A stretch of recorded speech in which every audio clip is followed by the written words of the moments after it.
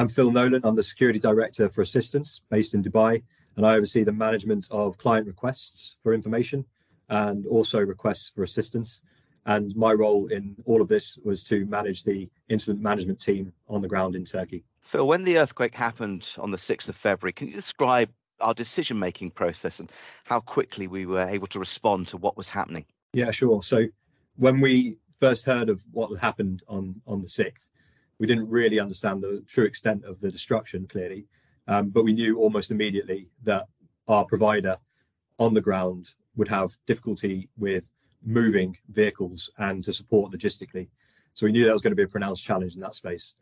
And we also knew that vehicles had been commandeered by the authorities. So they would be supporting the search and rescue efforts, for example, and supporting the distribution of aid, which then we also knew would put on greater weight on demand of vehicles.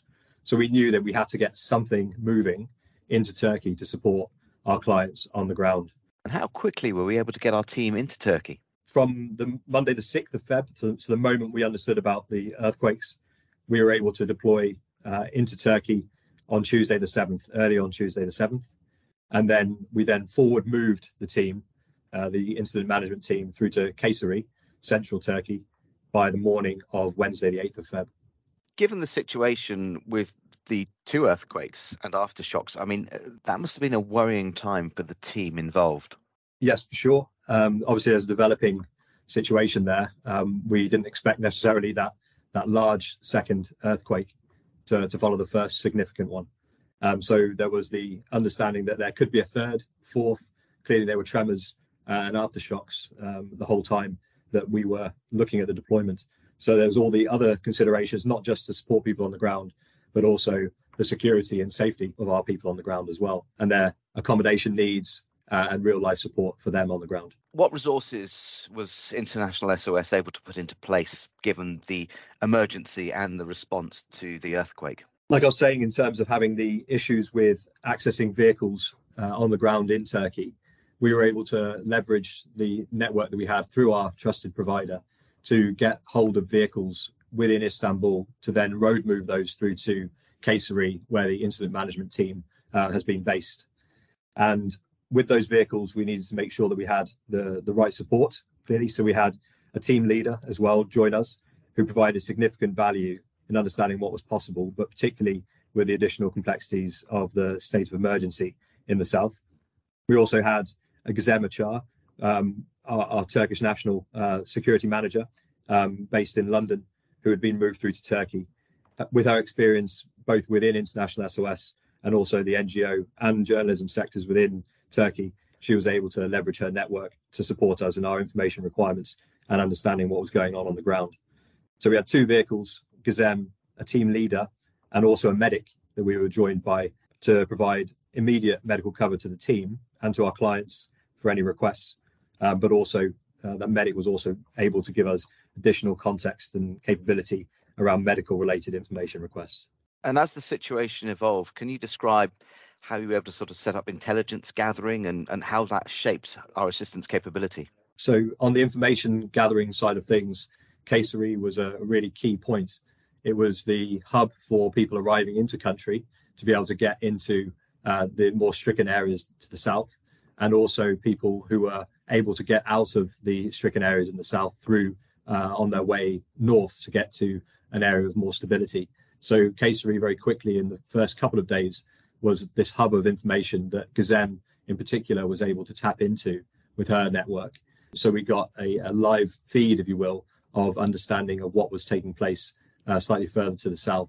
Couple that with our understanding of the environment, both on the medical side and on the security side, we were able to understand what was happening in near real time in the more impacted areas in the south. And how would you say we were able to adapt our responses to meet the fresh challenges as the situations unfolded? Well, one of the main things that we had to focus on was how we could get in and out of various locations without fully understanding the extent of the damage.